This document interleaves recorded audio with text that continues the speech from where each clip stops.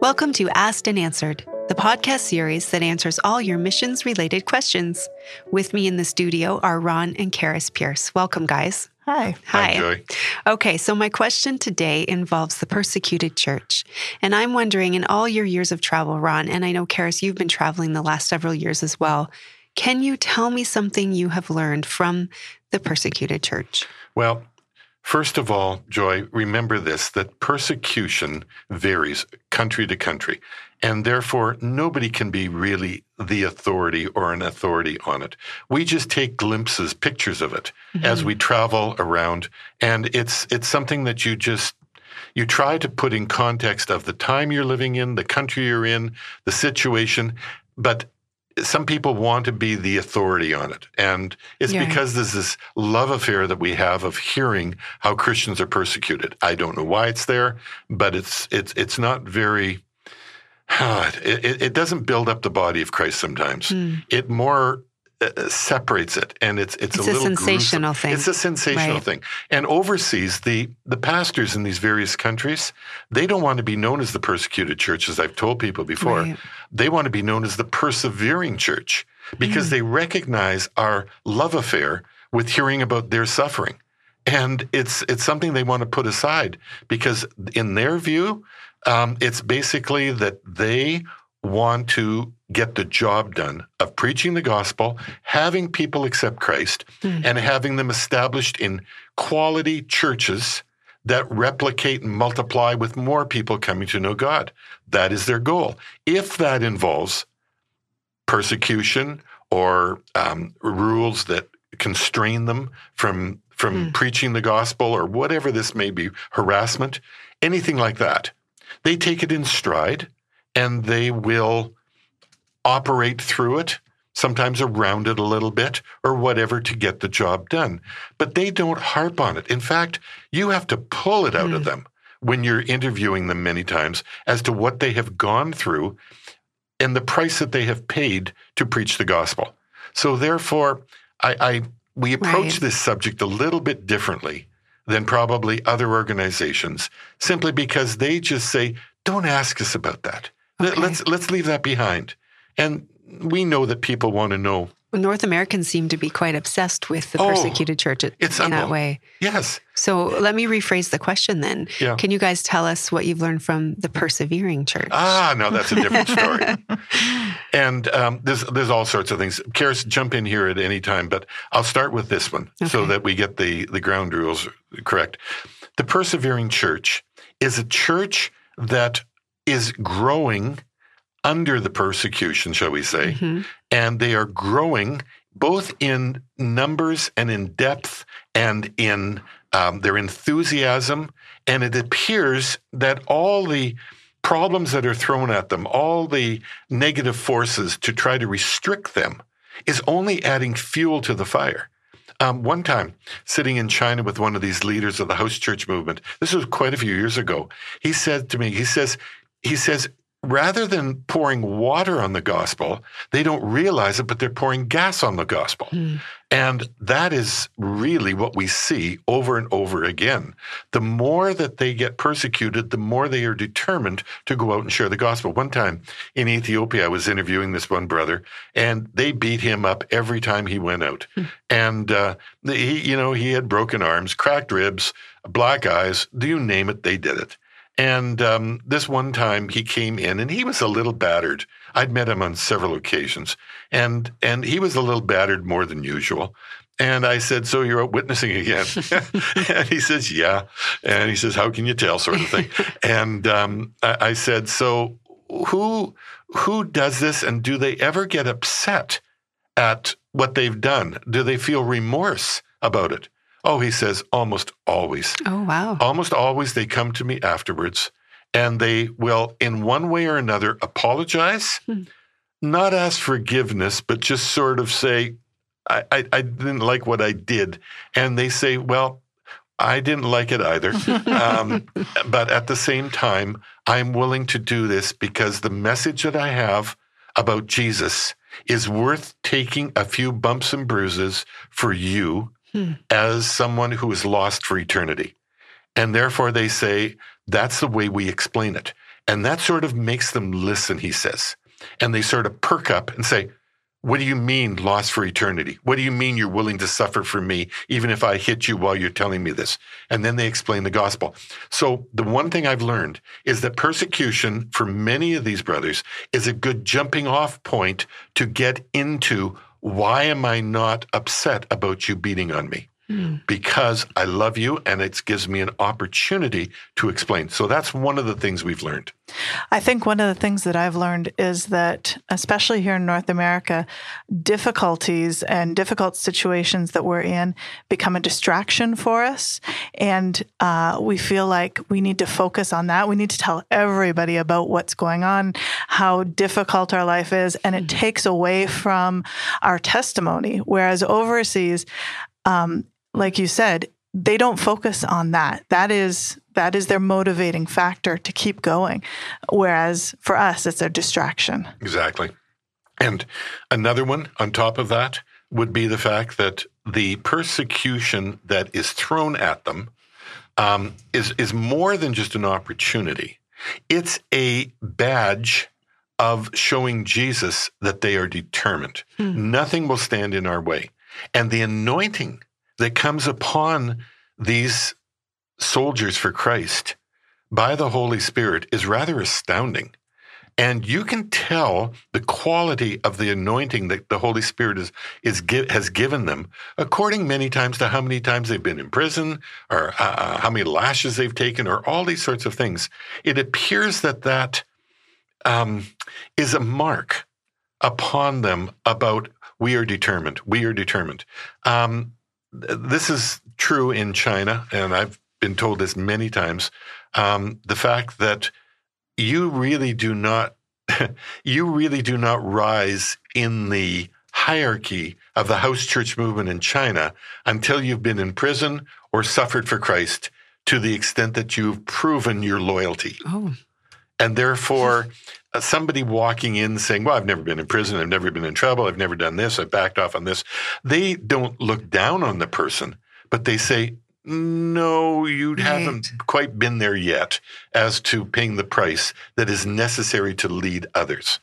So therefore, it's almost an expectation that it will come. Yeah, it is. Right. It is. It's an expectation, and it will come. Right. Those that live godly lives in Christ Jesus will suffer persecution. There's no doubt about it. And do you feel that North Americans, certainly not in comparison, we don't suffer any of the same kind of persecution for our beliefs? And I wonder if we had the same kind of trouble, would our faith be strengthened? The logic says yes. Logic says yes, but let me put it this way. Many people are persecuted for their faith now. And they go to work. They live godly lives. They may share Jesus. They may be demoted in their job, rank, etc., whatever the case may be. They may pay a price that way, or they may lose friends or family members that won't talk to them because they're believers. And that is true persecution for their faith. There's no doubt about it. Many times we love to tell the story as to how we've been persecuted, going back to our original thought, rather than take it in stride. Don't talk about it, move on. And therefore, I think over here, I think we've got to go through another level of purification, shall we say, or preparation before we encounter real persecution of that type that they're experiencing overseas. Because I could just see it now. Everybody's going to be writing a book on my 5 years in jail for Jesus. It'll be a mark of pride. Right. And it will be a moneymaker, and it will be maybe all sorts of things that will go right to our ego. Whereas overseas, it doesn't do that. It's the other angle. It's sort of like, Lord, I'm not worthy to suffer for you in this way. I've heard that over and over and over again. They don't consider themselves worthy to be suffering in such a way. I wish I had $1, shall we say, for every time I've heard that from a national believer. So there's a humility that is built into them before they really go through the suffering. And the persecution, kind of what you guys are saying, really is its own witness to the unbelievers. I remember you tell this story of a young girl, I think she was in Vietnam, I'm not sure, and she was paraded throughout the streets with the common prisoners. And they did that to humiliate her. But what ended up happening was just a big, massive following of Christ. Yes. People that just said, why are they persecuting her? And all she would say is, I'm a believer. Yeah. So would you agree with that? That really it is. Pushes more people to follow the Lord. A similar story to that one is in China, where all the Bible school students were all stripped naked and paraded through the city, chained together, taken to prison. I remember talking to the young lady, like you said, it was a young lady who gave her testimony, but there was a young man sitting beside her who was in the same thing. She says, yes, they tried to humiliate us. They took us through town, like tying us up like horses, shall we say, and parading us through. Then they took us to jail. We spent time in jail. We came out. And she says the strangest thing when we came out happened.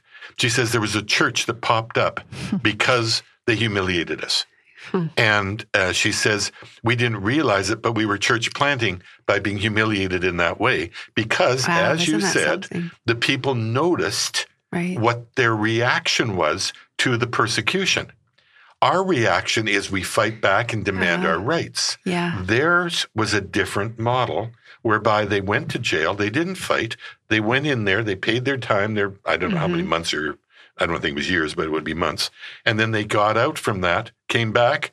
The people had said, why? Somebody else had come into town, explained the gospel to them. Church popped up, and it was because of their example. The reaction, that is exactly, it reminds me of that story you tell in Ethiopia where the man burnt down the church, and then he snuck back to the burnt down church, and he found them all praying for him. Yes.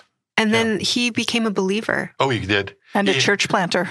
Yeah, church planter, and one of the best, who's so excited about the Lord right now. He's beaten all the time now by others that would persecute him. And he was quite a piece of God's work, shall I say. I still remember he got up, he was in a room with about 12 other people, and this guy jumped up to preach at us about the Lord, etc. Not preach bad, not preach condemning, but preaching with enthusiasm. And then we figured out from his testimony who this guy was. Oh. Because we didn't know where he went to. And he disappeared. And we heard about the guy that burnt down the church, etc. Here's the guy. He surfaced in our meeting. And he was a church planter. Yeah. And I think at that time, a couple of dozen churches he'd started. And therefore, no. The persecution, it depends on how you handle it. It really is. It will be there for everybody, and it's just one of the things that we go through as believers. Now, there are a lot of people, let me put this one in joy, and this is a lesson we've learned as well from around the world. There are a lot of people who will never be persecuted, who go to church, call themselves believers, maybe are believers, and they will never be persecuted. Because they don't make a stand, or they dodge the bullets in such a way that they don't want to offend anyone. Just being a Christian sometimes in the midst of other people who are antagonistic to the gospel, you will draw attention, you will draw criticism, you will draw bullets. And there's just no doubt about it. And therefore, these people don't want to stand that tall in the crowd. And those are the people that I guess be honest with you, I feel sorry for. Because they are in many ways ashamed for Christ and ashamed of Christ, rather.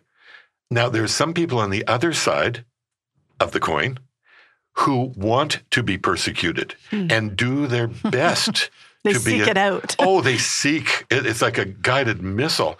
They want to be persecuted. Oh, please hit me. Please hit me. Please hit me. I want to suffer for Jesus. In other words, interesting. They are, what is it? What's the term I'm looking for here?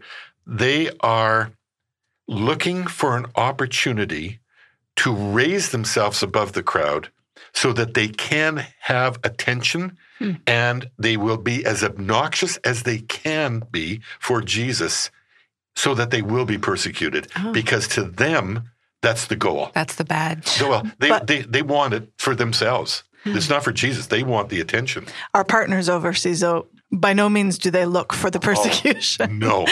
That's an opposite. It comes automatically. They don't have to look for it. Right. And then they handle it differently. It's not a badge of their own worth. It's the fact that they feel unworthy. They don't look for it, and they don't dodge it either. So they walk that path in the middle. Whereas over here, we've got people on both sides. Right.